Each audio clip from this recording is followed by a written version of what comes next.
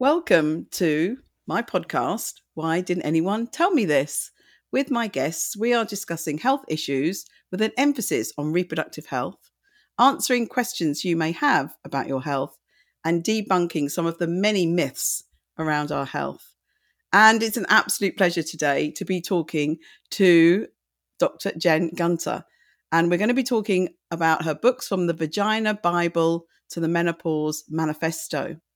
Now, Jen works as an obs-and-gynae and a pain medicine physician. Her approach is based on evidence-based medicine with a focus on empathy and the patient experience. She writes a lot about sex, science, and social media. She's been called Twitter's resident gynecologist, the internet's obs-and-gynae, and one of the fiercest advocates for women's health. Jen has a podcast, a TED podcast called The Body Stuff, and has written 3 books, which we'll talk about today: The Premi Primer, The Vagina Bible, and The Menopause Manifesto.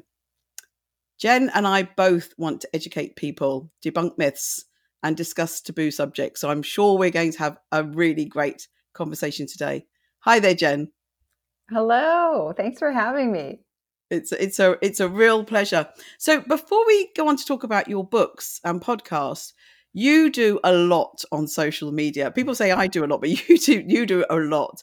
And you say you want to create a better medical internet, which I totally agree with. But there are not so many clinicians and scientists out there who dedicate their time to social media. And I'm always trying to encourage my colleagues to do so. So what has been your motivation to do this? And what's been the highs and lows of social media for you? Yeah, well, I think, my motivation is the fact that I see people harmed by what they've read online. And, the difficulty in undoing disinformation, right? So somebody comes in the office and you offer a therapy, which is standard of care, and there's just this barrier to it. And what you realize is this barrier is there because they've read so many things that are incorrect, or been exposed to videos that are incorrect about that subject, or they have a completely different sort of understanding of the disease process because of this disinformation.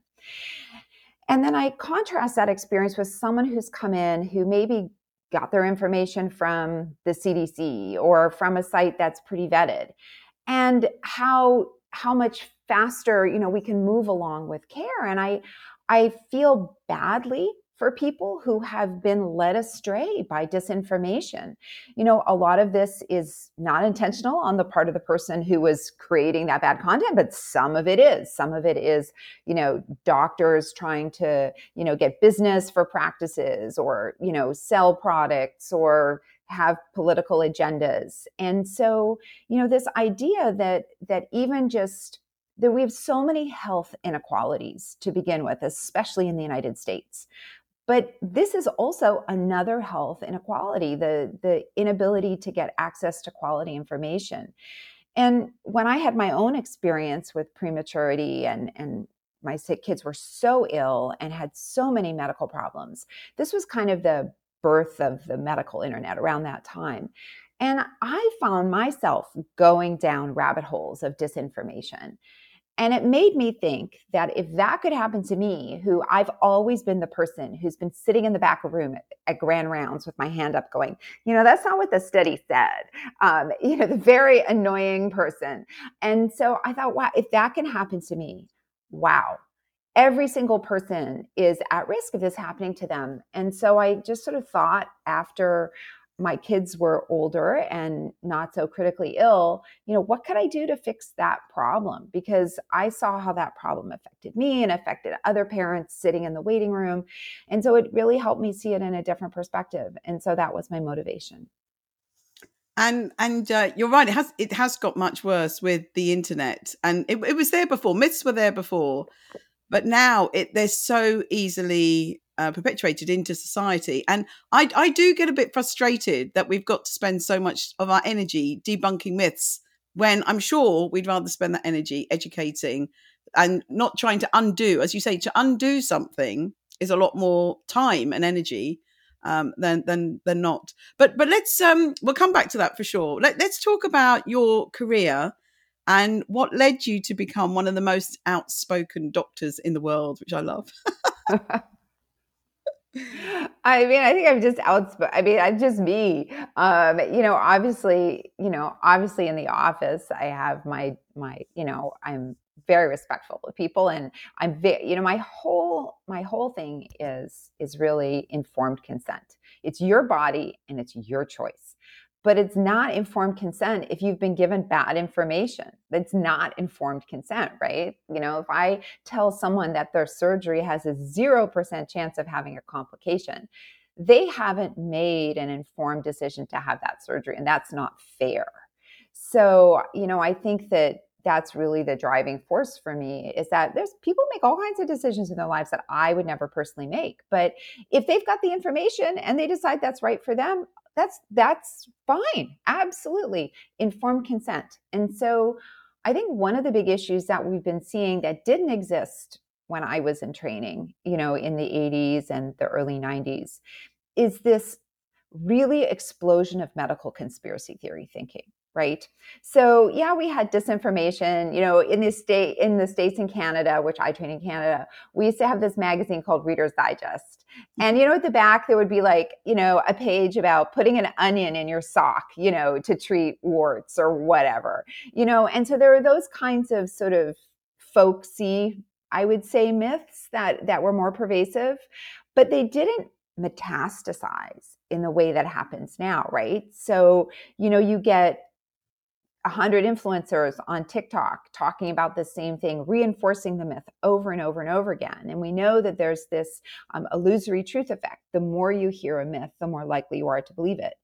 And so in 1985, if you just read it in Reader's Digest, you probably weren't going to encounter it, again.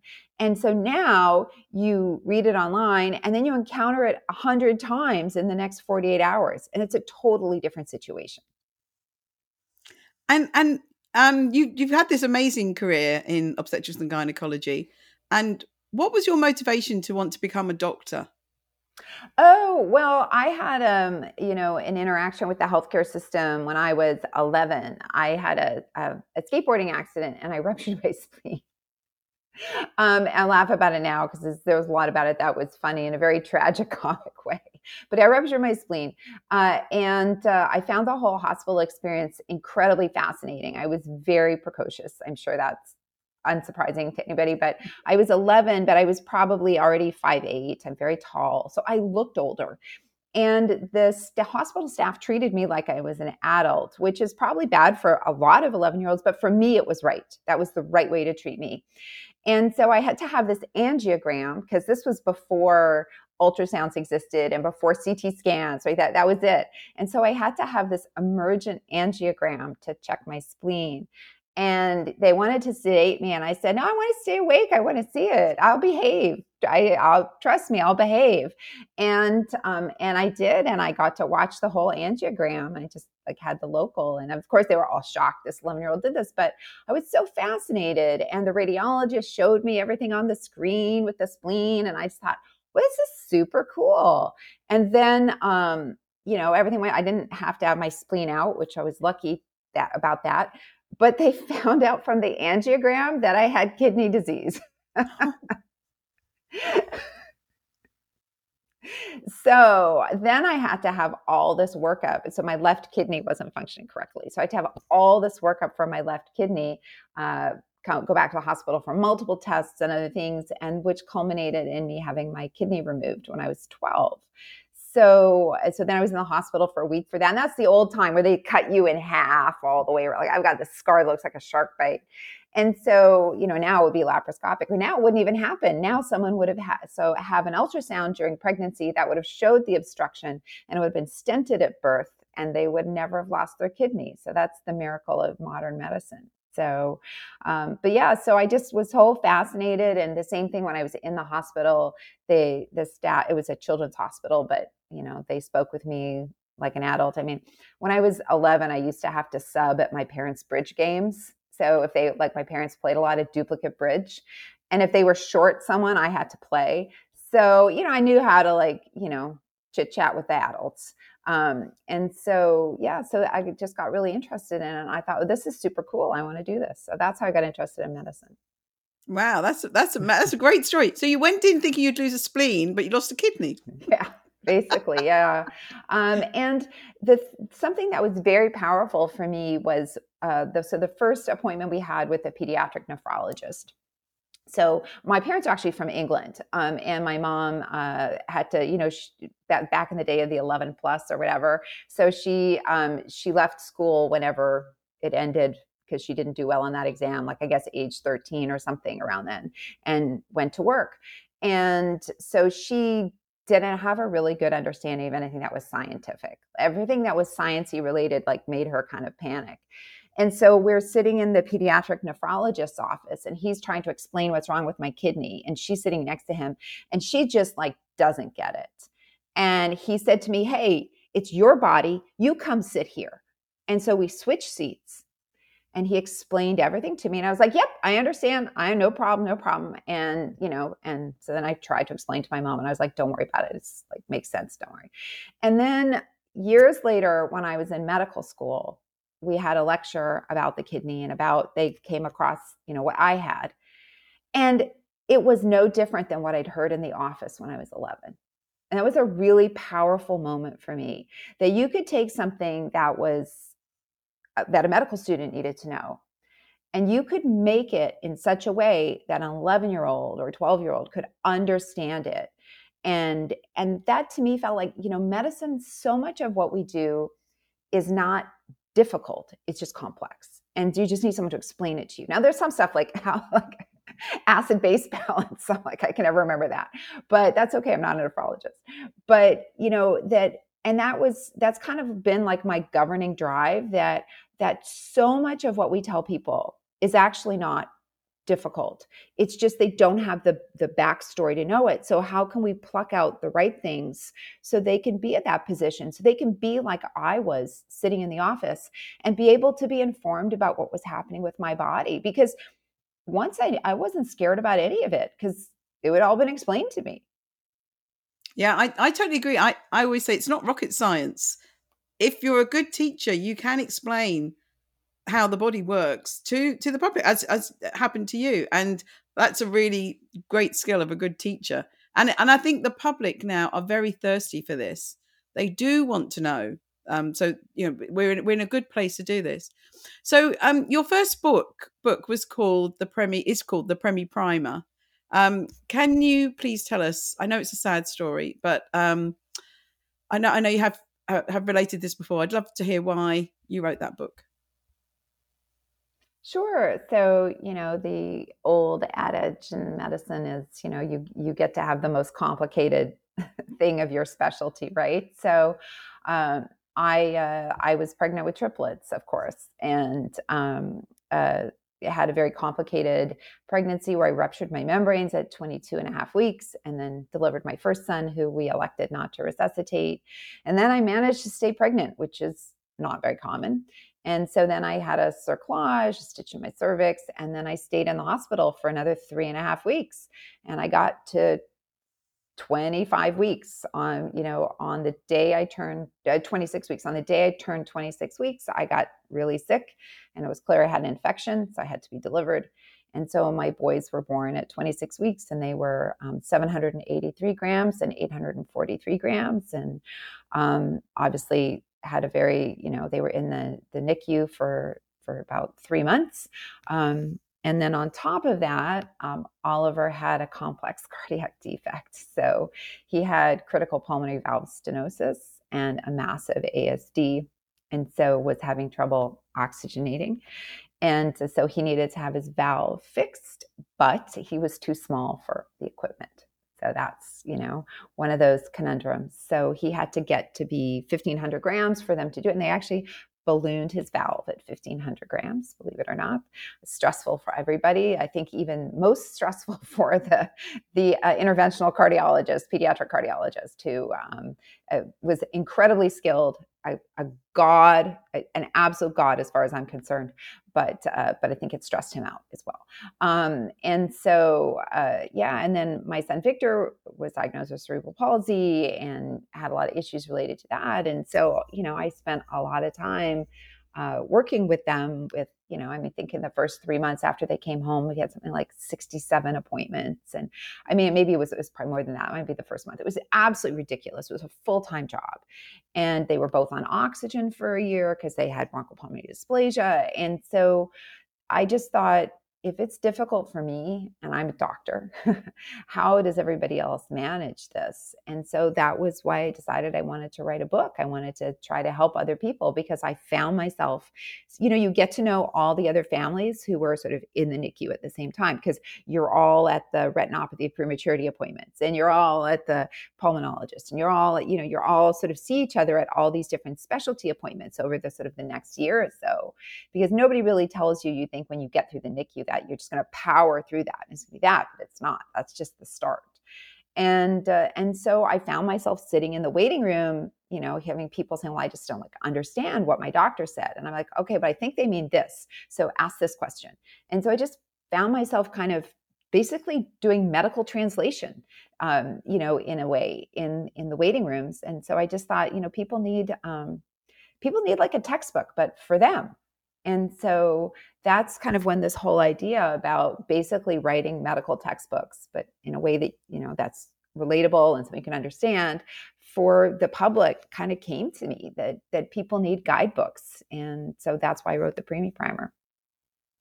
Thank you for sharing that. And that turning around a negative situation into something really positive where you've helped other people, it is just amazing. My book, I did start writing my fertility book before I had fertility treatment, but then I went through 7 years of fertility treatment to get my kids, and then felt that it was really, really important to be able to help people understand what they would need to go through if they were in that situation as well. So the Vagina Bible, I've got a copy here. Really, it is unbelievable. You start, as I started my book, by explaining anatomy, and it's still so amazing that we don't know enough about women's anatomy, and it's 2023, and I get very frustrated about people not using the right words correctly, and sometimes I think maybe we should just give up and call it all a vagina. But I'm holding out for the vulva. I'm really holding out. And the clitoris, wow. It's such an amazing story that we really are only just starting to understand that this, what we all said was a little bulb, is now not. It's a huge, wonderful, beautiful creation. So Yeah. how do you think about this whole issue around female anatomy? And even, I think I saw someone say that originally they wouldn't be able to promote your book because it was called Vagina, and it's considered as a dirty word, a offensive word, which is ridiculous.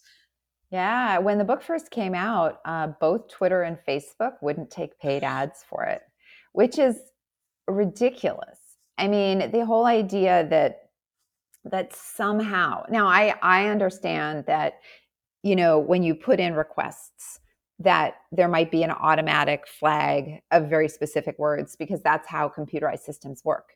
But then what you should have then is a human looking at your rejected ones to make sure that you haven't kicked something out, because there's a lot of doctors on social media, right? So it's not as if there were no doctors on Twitter and Facebook, I could maybe understand that would catch their sort of, porn filter. Although those aren't words typically used, in pornography, but whatever, that aside, you'd think that they would have someone go, oh, the author is Dr. Gunter. Okay.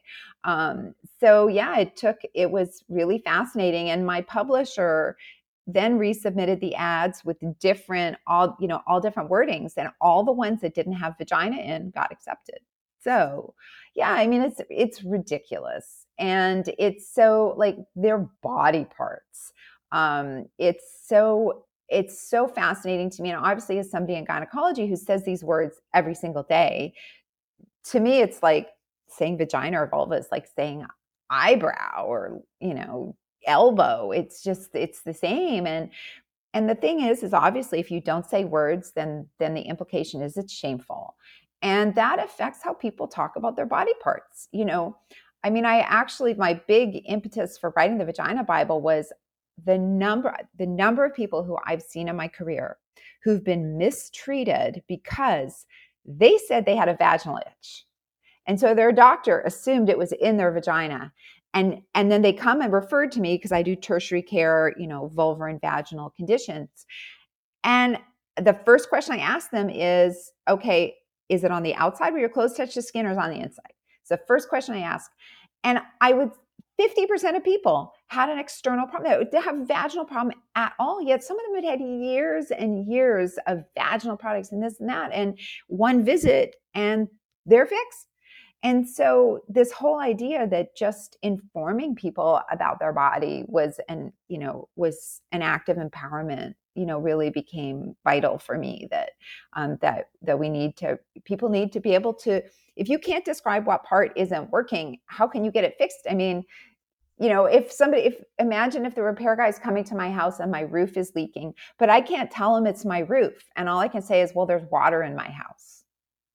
Okay. Yeah. So like where? From the sink, from the toilet, from the kitchen, from the bathroom, from the roof, from the floor. There's water in my house. Right.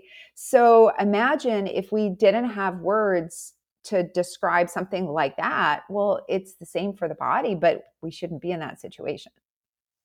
And it's true. Women they don't understand what's normal and what's not normal. So she said itching, odor, what their vulva looks like, all this surgery. So reading your book, I was crossing my legs at the the chapter with all the genital procedures, and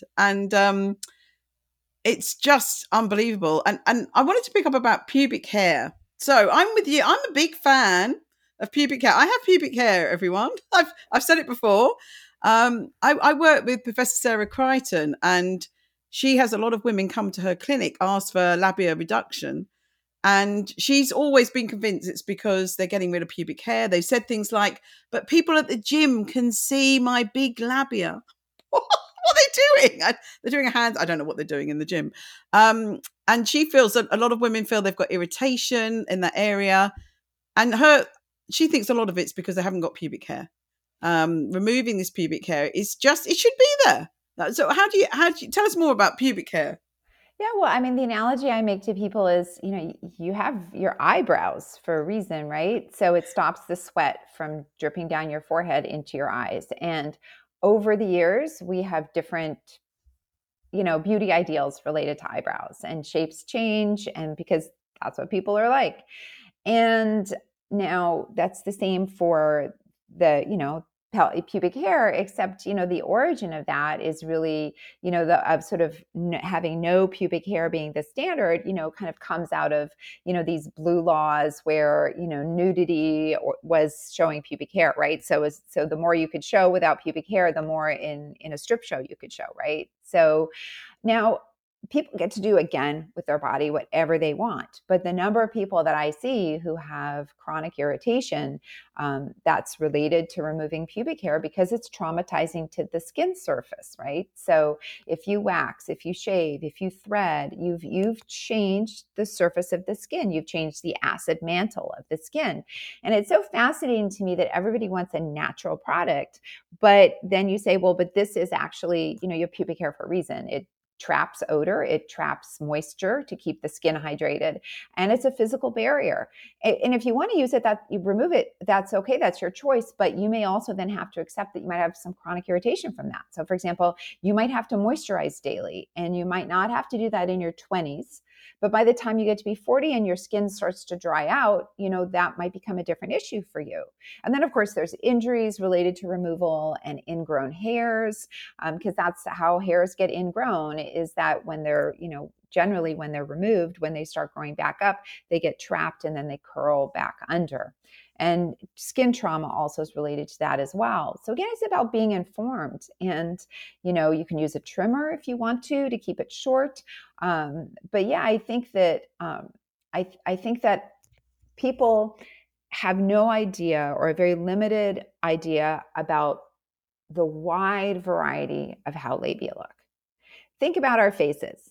No two faces are alike. People have big eyebrows, they have small eyebrows, they have turned up noses, they have, they have noses that aren't turned up, they have big lips, they have small lips, I have a tiny top lip, they have oval faces, they have square, we are so okay with people having this whole spectrum of how their faces look. And then when it comes to the vulva, we have a very one specific ideal. And it's always amazing to me that the ideal is smaller, because labia are part of your sexual response organs, right? So they have specialized nerve endings and they get engorged. And so trimming the labia is equivalent to trimming the penis. And for this whole idea about people can see me in the gym, well, why is that okay for men to have a bulge? Why is it okay for like Mick Jagger to go on stage, all these guys to wear skin tight jeans, and you can see all their junk through it? Why is that sexy? But it's not sexy for a woman, right? And it doesn't make any sense to me at all. And certainly, in the 70s, that was like a desired look. We used to, lie down with jeans so tight that you'd have to use pliers to pull them up. And you could see the shape of everything. And that was kind of the point. I think now, looking back, at the time, when I was 17, I didn't get it. But, so it's really, I think, very a regressive idea, that you're want to tell people that they should have smaller labia. And so obviously it's people's bodies, and if that's what they want and they're informed about it, that's cosmetic surgery. But the majority of people who think it's causing symptoms, there's usually another cause. Are they not worried about reducing their orgasms? That's an area that's so important for an orgasm. And I always feel it's like consenting female genital mutilation. Well, it is. Well, in the United States, under the age of 18, it is considered female genital mutilation. And so, if I saw somebody who had it done when they were 16 or 17, I would report that surgeon to the police. I would call. So, I think that a lot of it, certainly where I live, came from mothers like bringing their daughters in. And I'm like, stop looking at it. What is wrong with you? Like, leave her alone. So you're going to give her a body image issue. So I think it's related to all these ideas that are presented online about what's considered normal. There's like sort of, tabloid type papers down here that, that kind of promote it, and they interview doctors who do it. And, it's a huge moneymaker. And, I think that you have to be very careful about cosmetics that are all about reducing the size of sexual organs for women. And again, I always just make that analogy. It's the same thing. Could you imagine a world where we would say, we need to trim the size of a penis so it looks better in tight pants? There's no world, those sentence would never exist. Could you imagine if I published a journal article about that? People would be like, what are you talking about? And so whenever something comes out that I think that's just patriarchy, I translate it into what I call men. So I say penis instead of vulva, and it sounds awful when you say it that other way. So I just think it's important for us to think about what the messaging actually means behind it. And we don't have data about how this affects sexual function down the road. And the thing that concerns me is with menopause, we often lose volume in the labia minora, and we get a little bit of loss of volume. And so what is going to happen? We don't know what's going to happen to people who have these labial reductions in their 20s. We don't know what symptoms they may be having in their 50s, right? So there's some potential concern there. I've never thought about that. I know there's been concern we've discussed in our department about delivering your baby. There can be complications with the scar tissue. But yeah, the menopause is really important. Can I go back? You said something earlier about, do people really have their pubic hair threaded? Yeah, I mean, I think so. I don't know.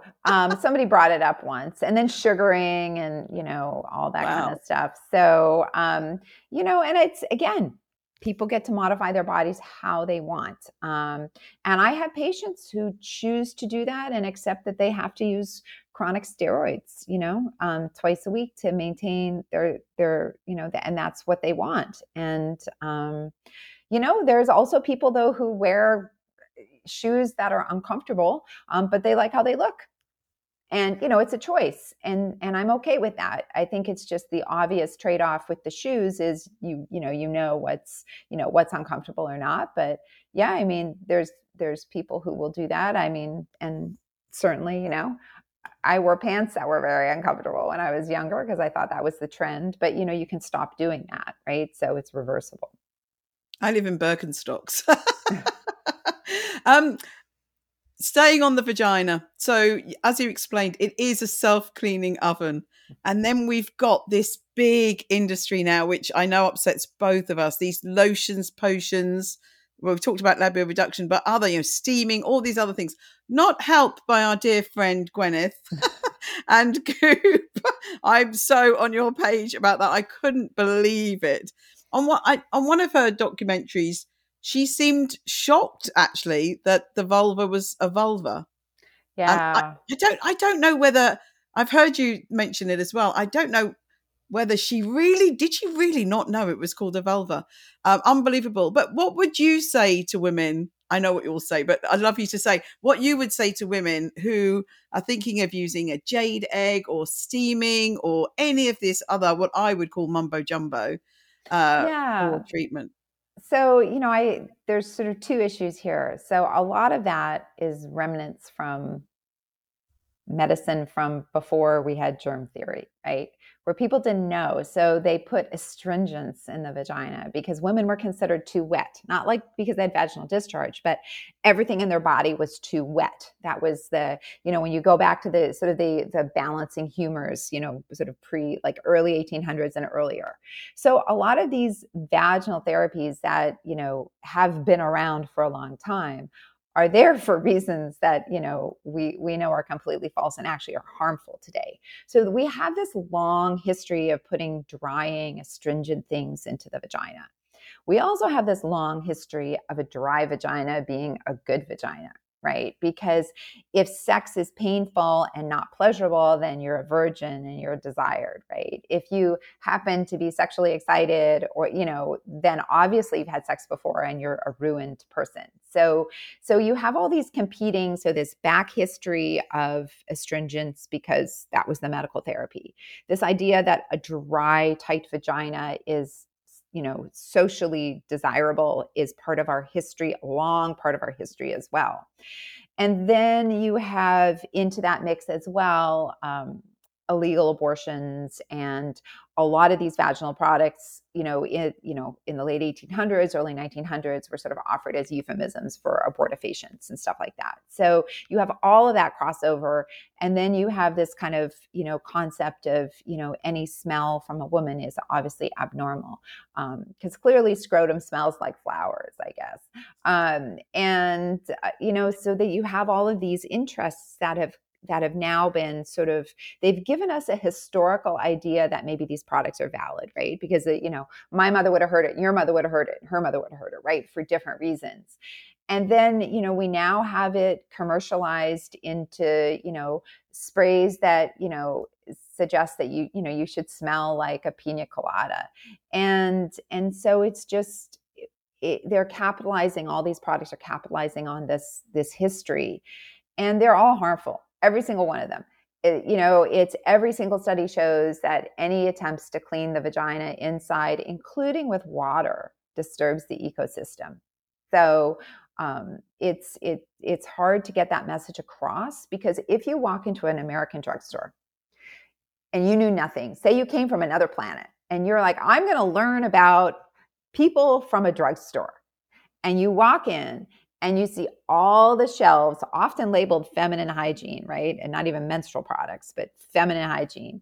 So you see pads and tampons and incontinence things because they're all for women. And then you see all these sprays and douches and stuff. and there's no aisle for men. You would think that women are gross and disgusting and there's something wrong with their bodies. Of course you would think that. Why wouldn't you? There's nothing in that drugstore to say otherwise. Why they don't sell special wipes for men? I'm like, what? Do you think women don't know how to wipe themselves after going to the bathroom? What is that? They're not babies. And a lot of this is the babyfication, right, of women, the infantilizing of women, that baby wipes have somehow become standard for wiping yourself. And I'm like, um, I can't even understand as a gynecologist who specializes in the vulva why that would be needed unless you have incontinence. And if you have incontinence and you're out of the house, I can understand how those wipes would be helpful for you, which is how they're used for babies because babies are incontinent, right? So it sort of becomes this messages are everywhere. And the word vagina is, as Gwyneth Paltrow said, like a cultural firestorm. You put it in a headline and people are going to click. So it's a very complicated social problem, and it's definitely not getting any better, which I find really fascinating given our obsession with the word natural. It just amazed me, even in the broader health, not just in women's health, that we have so many products now that are harming us. I just am flabbergasted that we have, even now things like the low fat yogurts, people have said they're not healthy and they're bad for us. They've got too much sugar, but they're everywhere. You go in those supermarket shelves, it's full of things that are bad for us. Sugar. Oh my God. You can't go in any, I was thinking, yes, I was in a petrol station, a gas station, and I thought you can't buy any healthy snack in here. You can just Yeah. buy something that's really toxic, and it's the same with women's health. And you mentioned menstrual products, and this is obviously a really big one. So when we were growing up, we had tampons and sanitary towels, but now they've got period pants and menstrual cups. So how do you feel about some of these new products we've got on the menstrual products arena? Yeah, I think most of them are amazing. I think choices are great. And some people love menstrual cups, some people hate them. Some people love tampons, some people hate them. Some people love menstrual discs, which are, sit higher up than a cup. Some people hate them. Some people like pads. People hate them. Period underwear, a little bit expensive, and maybe not always an option because you've got to have several pairs, but fantastic backup. I can't imagine, for example, a better option for a young person who's just started their period and doesn't really know maybe when it's going to come, wanting to wear underwear like that so you have protection. I mean, oh my gosh, especially considering how irregular periods are at the beginning. Or someone who has a heavy period and they like to wear a tampon, but sometimes they have a bit of leakage and they don't want to wear, a panty liner.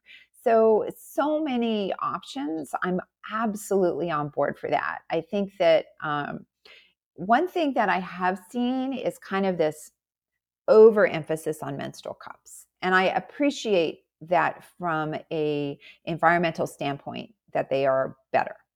However, um, it's fascinating to me that there's this emphasis on menstrual cups and not on reusable diapers, right? Because diapers are a massive, massive landfill issue as well.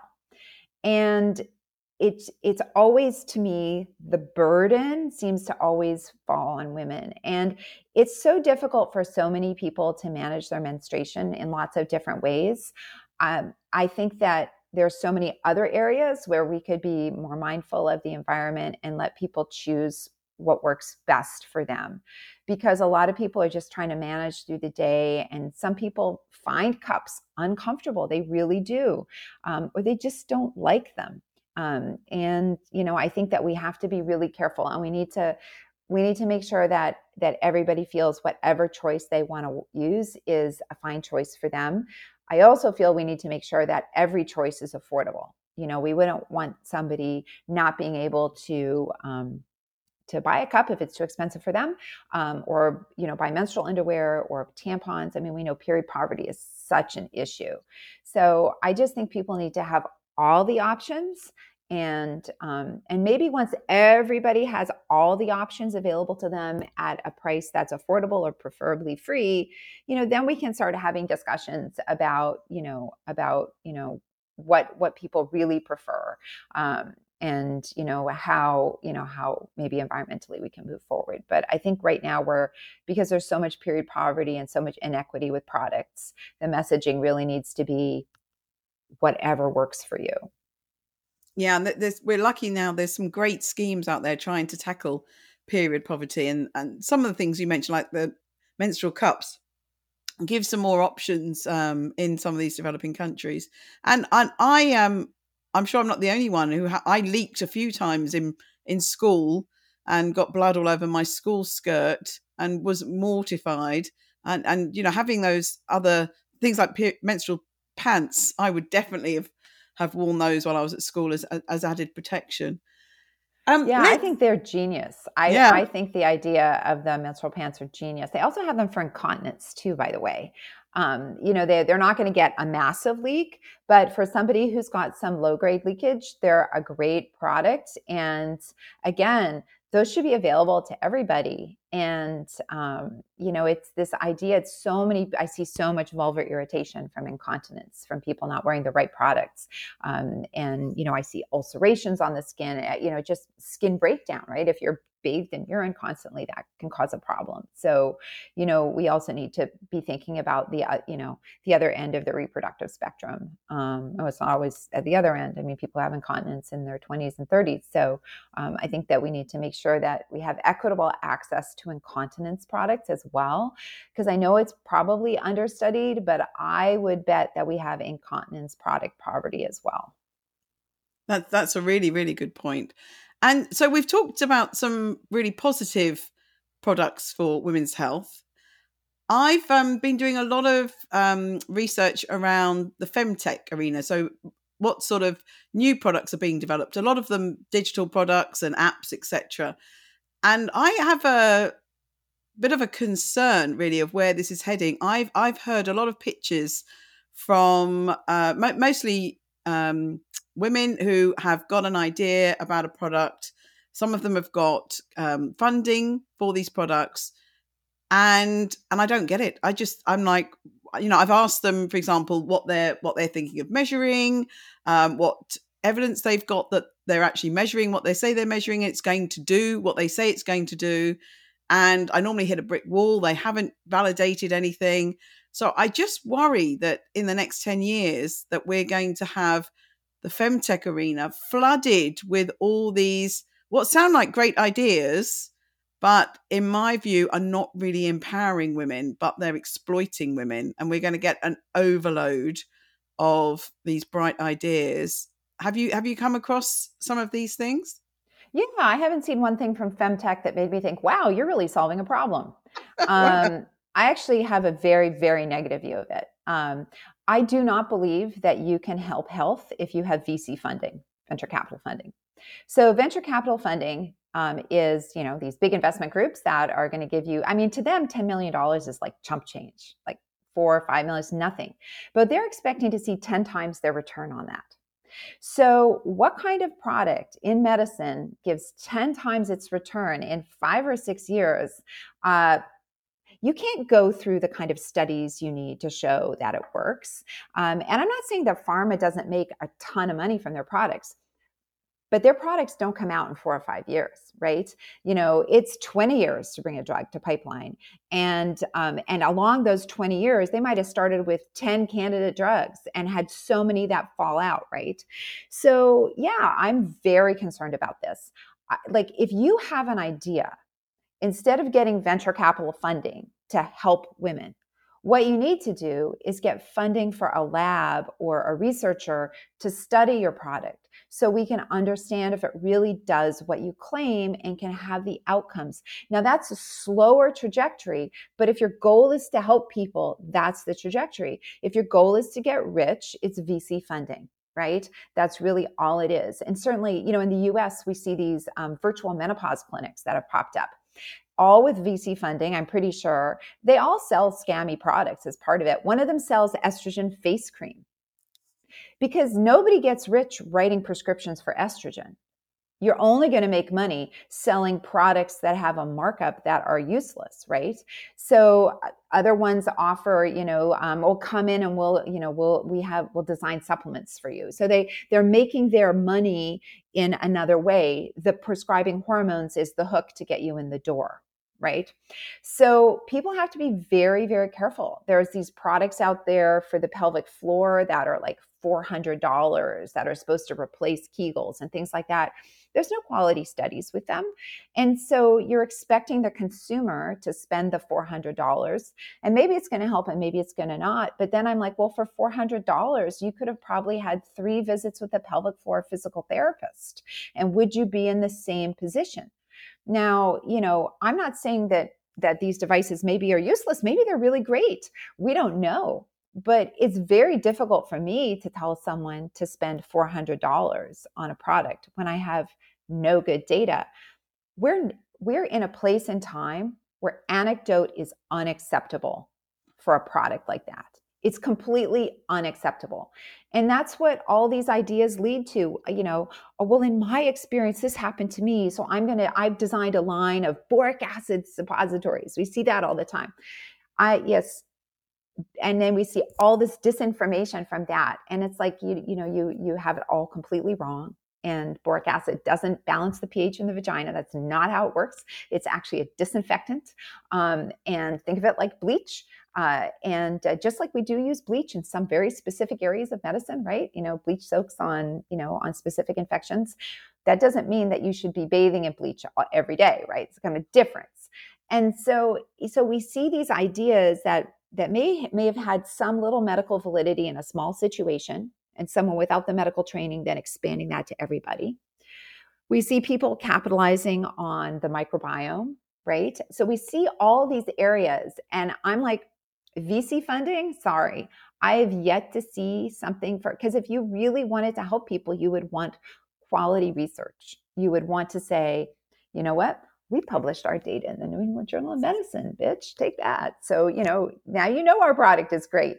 Like, there's no incentive to do that research because if your product doesn't come out top, then you've wasted all your money and your investors aren't going to get their 10 times return.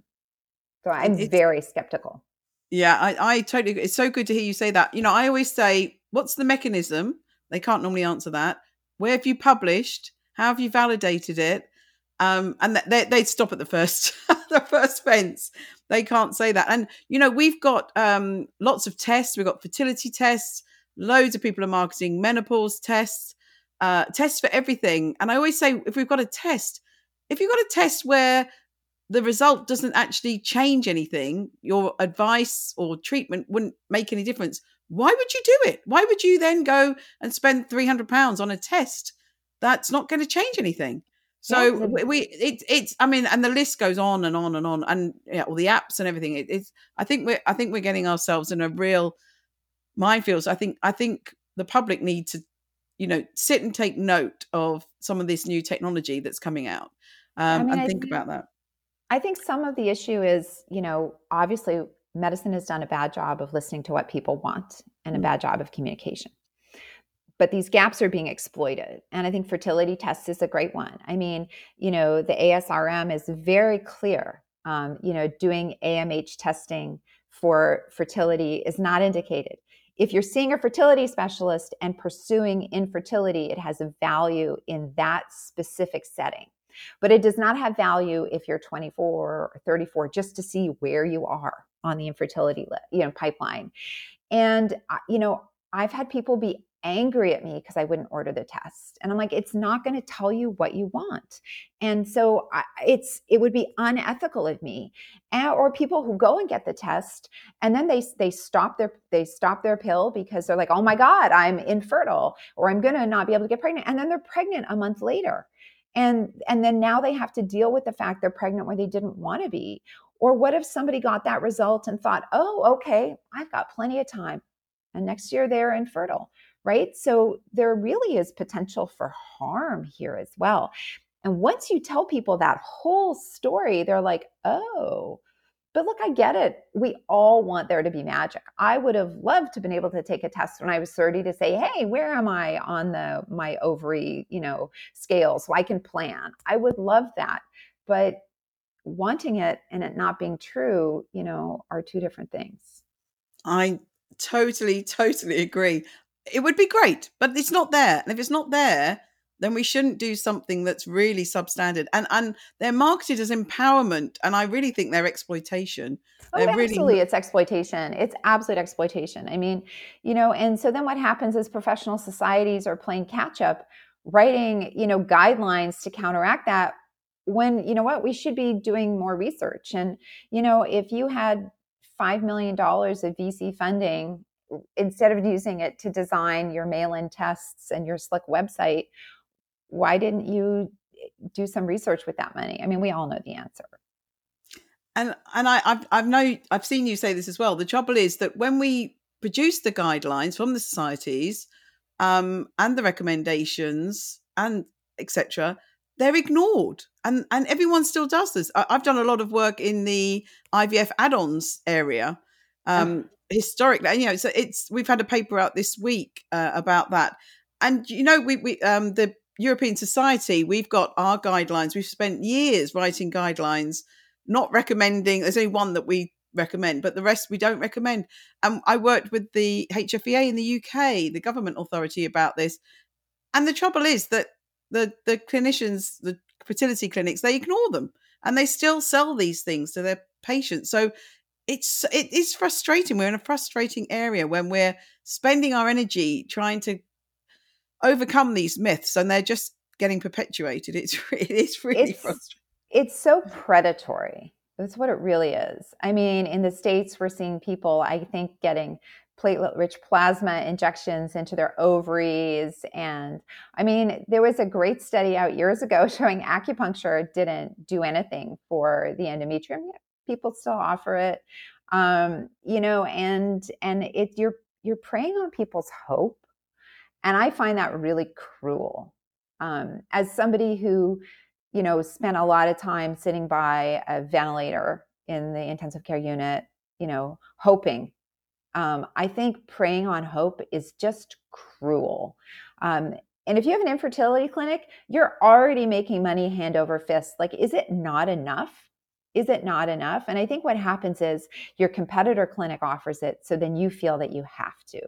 And then what happens is medical care lowers, the standard of care lowers, because everybody needs to be doing it. And I just, the fact that people aren't offended, physicians aren't offended by this, really bothers me a lot. And I think that we need to have our professional organizations and the government, watching out more for consumers, because when you're trying to get pregnant, you're incredibly vulnerable. If you're sick, you're incredibly vulnerable. I mean, being unwell puts you in a very vulnerable position. And it's really sad that this sort of unfettered capitalism is, it's very ironic to me that the people doing the best here are in big pharma. It's very ironic, Yeah. right? Because they can't make false claims about their products. They can't do these things. And again, I'm not saying that big pharma is, is the people that they would do the same thing if they didn't have the regulations. That's kind of what I'm getting at, is that regulations work. And I personally believe that every single product offered to a person should have to pass the same muster as a pharmaceutical. And if that happened, we'd see all the supplements stop. We'd see all these things stop. But, I'm not in charge. I totally agree with you. All the supplements, etc. It's so unfair. But let's move on to the menopause manifesto. I loved it, really loved it, and agreed. I always, when I'm reading a book like this, think, am I going to disagree with anything? But I didn't. And let's Oh, start with great. yeah. Let's start with the wise woman hypothesis. Yeah. You've used words such as women should be flourishing, and the menopause is a marvel and not something we should be ashamed of. And you also say older women are amazing, and I totally agree. We are. I feel I keep saying this again and again. I feel the best I've ever felt in my life. Well, I think me and menstrual cycles and those fluctuating hormones did not go well together. I feel now I'm postmenopausal, very postmenopausal. I really feel wonderful. So we've got lots to talk about here. So let's start. People don't seem to want to hear any positive stories. I know we love watching TV that's depressing and violent, and it's almost like this, we don't want to read a book where it's a happy ending. People rarely talk about life post menopause and how wonderful it is. There's quite a few people doing this now, and it's great. We've got a movement coming. But why do you think people want to hear these negative menopause narratives and they don't want to hear the good things? Oh, I think because we're all steeped in patriarchy, which is, ageism's a big part of that. And, I think, historically, this idea that you're no longer a breeder, so you don't have any value, right? And I think that, we're in a very ageist society, and the only people that are aging well are the ones who don't look like they're aging, right? And, we sell anti-aging products. And so I think there's a big part of that. And I think that, we've seen an unfortunate resurgence of sort of 1960s medicine, where there are people basically, pushing this false narrative that all women died before the age of menopause, so menopause is a disease. And all I can say is, if you're saying that as a physician, then you're ignorant and you have literally read nothing on the subject. You're the opposite of an expert. It means that you don't understand the difference between between average life expectancy and it's so ludicrous. I'm like, oh, were there never grandmothers before? You never heard of a grandmother? Is that something totally foreign to you? People didn't have kids when they were 12 and be grandmothers when they were 20. Historically, people didn't start reproducing until after the age of 16, and usually not, usually first birth was later than that. And so this whole idea, it's so bizarre to me. It's based in a book from the US in the 1960s called Feminine Forever. And that's where that whole idea was advanced. And it was actually a big pharma talking point, which I find is very interesting. Because if you have a new form of hormones to sell, they were now available in good oral formulations that were dose standardized. You need to make menopause a disease. And so, and the worst disease of all, one that makes women unattractive to men. So there's a lot of awful history with that. And I'm personally offended by any physician that chose that narrative. Yeah, I quote that book as well. And what it says is really, it's unbelievable. But we have people in the UK, very prominent website that says very clearly that the menopause is a hormone deficiency disorder. Yeah. I certainly don't believe it. I've had to debate it in our institute before. People couldn't believe that we were even debating it, but I can tell you that I slightly lost the votes. There were slightly more saying that it was a disorder, and that was in our Institute for Women's Health. Staff felt that it was a disorder. So So they think puberty is a disorder too. exactly. It's maybe I got too passionate in my argument, but my opposer, instead of quoting research papers, was quoting newspapers, reports in, this newspaper had said this, and it was unbelievable. But people do believe that, and as you say, this is big pharma. If we're saying it's a disorder, then surely you're saying that every woman should need, and in the UK we call it hormone replacement therapy, which I think is a really bad term. And you in the States you use menopause hormone therapy, and I think I'm on a bit of a crusade now. I think we should really try to stop calling it HRT and move that over. And also HRT in the UK is called HRT if someone's changing their gender or confirming their gender. So we're getting very confused with different words. I know they're the same hormones involved, but it's really getting Right. confusing. Yeah, and that's a more appropriate use of that term, right? Yeah. So HRT and HRT would be a fine use for someone with primary ovarian insufficiency because you are in fact then treating a condition. But it's not a replacement because you're not supposed to have high levels of estrogen when you're 60. I mean, you're just not. So yeah, it's really fascinating to me that people think this, and this whole idea of menopause being a disease. Well, it's one that makes women live longer than men because since the 1900s, women's life expectancy has been longer than men's. So how's that a disease? That sounds like maybe it's. I always say, well, isn't it a disease that men don't get menopause because they have a shorter life expectancy? I mean, I yeah.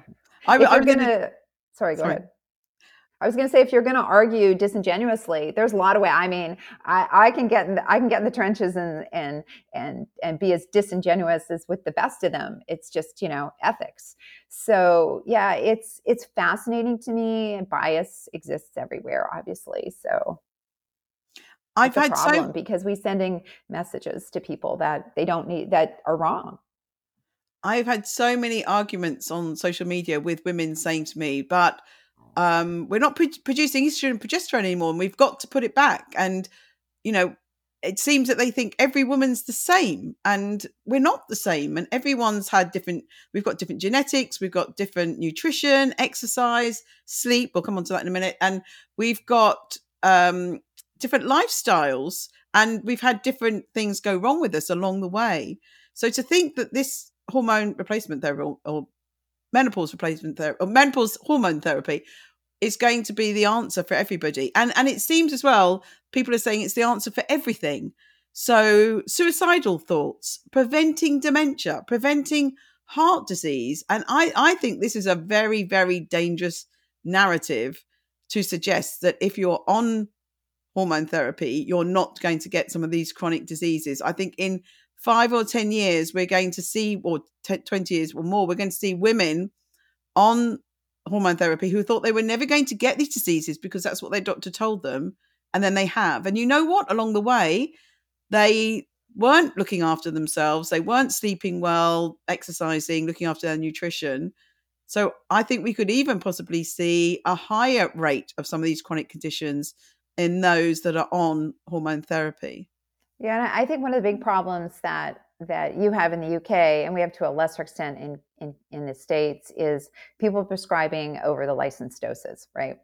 And so all the data we have on safety is with the licensed doses.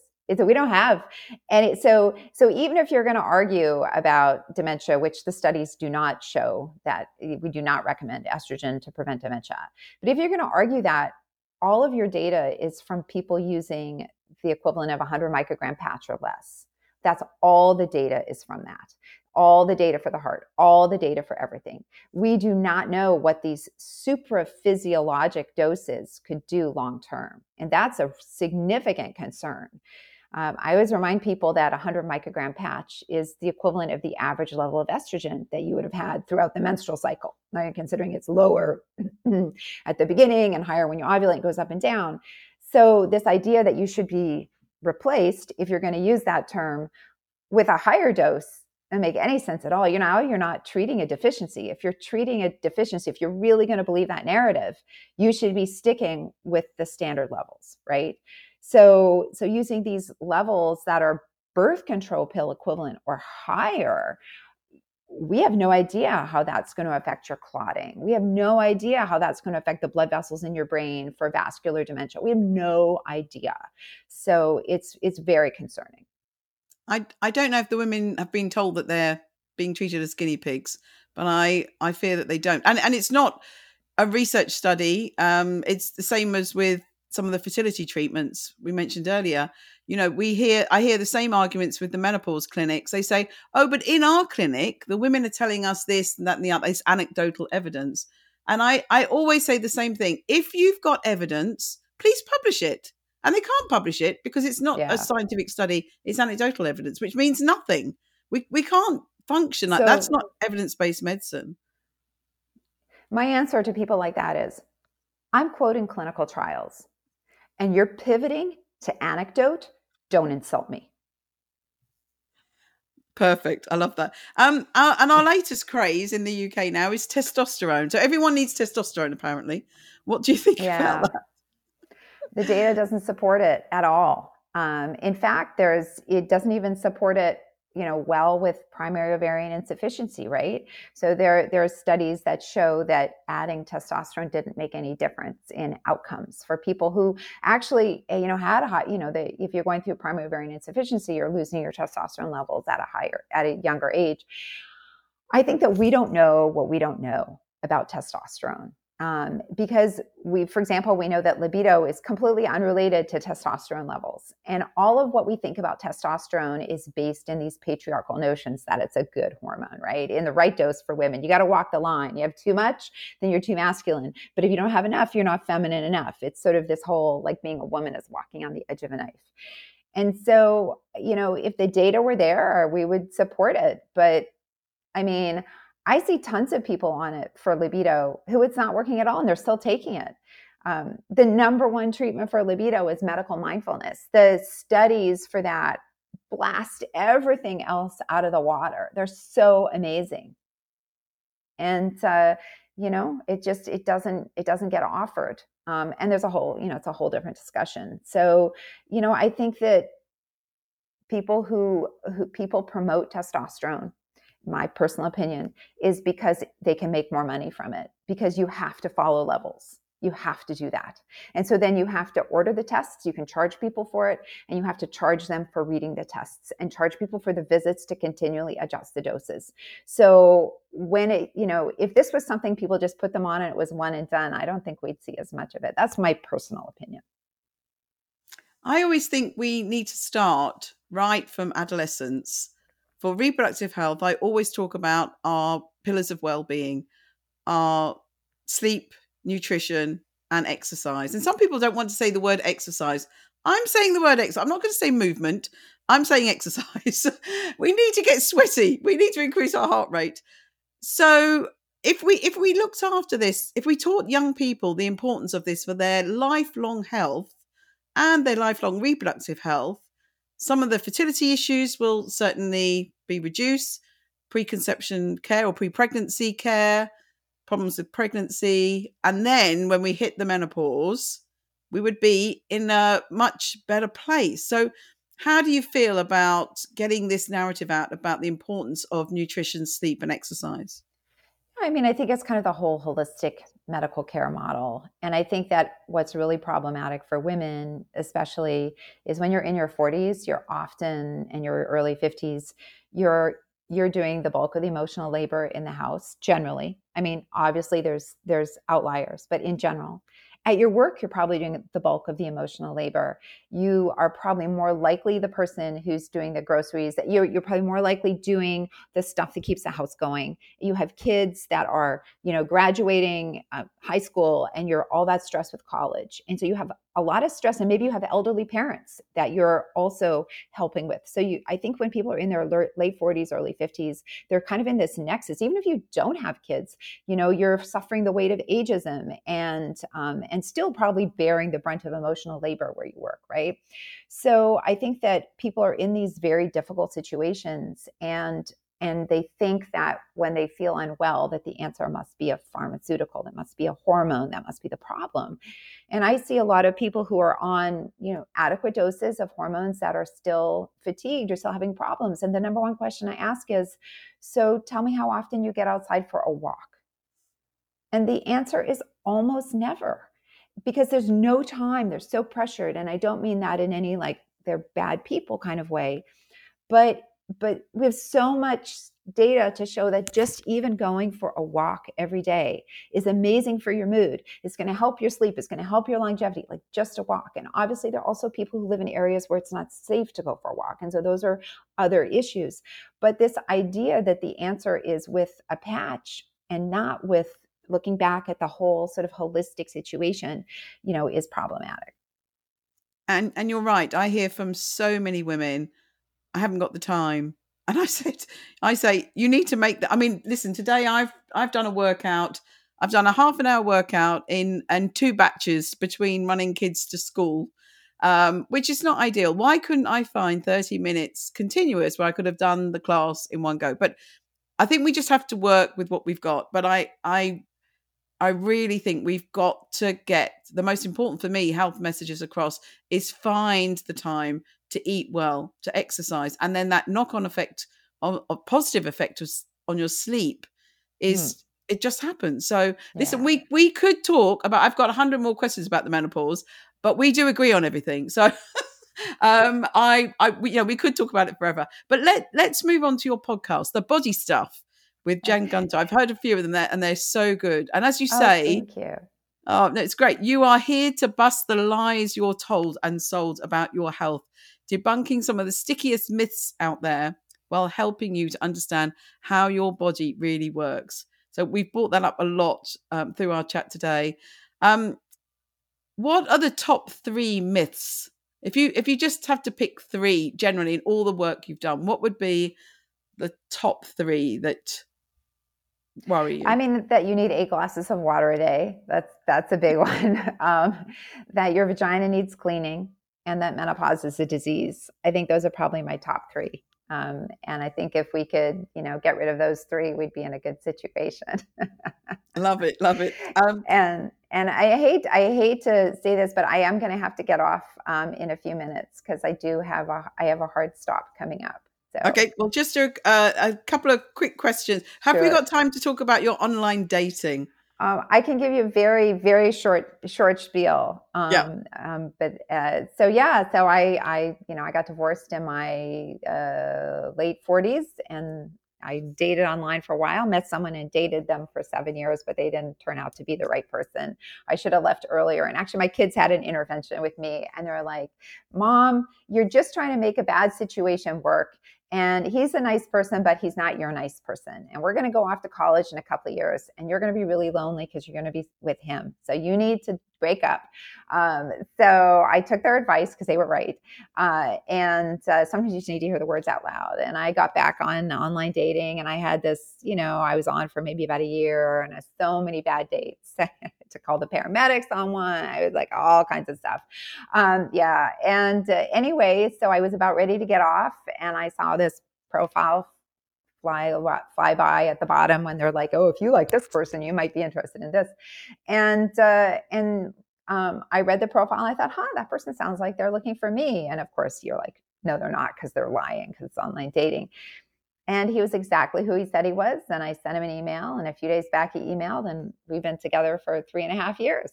So, and we recently exchanged rings, and so, yeah, I'm with my forever person. So it's pretty cool. So, he just, it took someone, and he was coming out of a 25-year marriage. He hadn't dated in 25 years, longer, because I guess he'd been with his wife for a few years before that. And, he's in marketing. And so he wrote his pitch in a really good way. So that's how we ended up together. I love it. And I'll announce to everyone, you're making me want to go back on online dating. So I'm going to give it a go this week. And Jen, have we got time to just ask one question? What makes you happy, and what's your happy place? What makes me happy? What makes me happy is a really beautiful sunny day. Really does. Just the beautiful sun outside and feeling the sun on my face. I have to say that's makes me very content, especially if I'm sitting on a beach. It makes it even better. So that would be my happy place. And what makes me content? My kids are okay. They've had a rough go of it. They're doing really well now, and I think knowing that they're doing okay, that helps to take a stressor off my list. Thank you so much. It's been really lovely. We had a big chat before, so that's why we ran out of time. So thank you so much for being on the podcast, and I'm hopefully looking forward to meeting you this summer. Yeah, hopefully when you come to the area. So hopefully we can hook up and have a cocktail or a coffee or whatever. Cocktail sounds really good. Thanks very much for your time. Thanks, Jen. All right.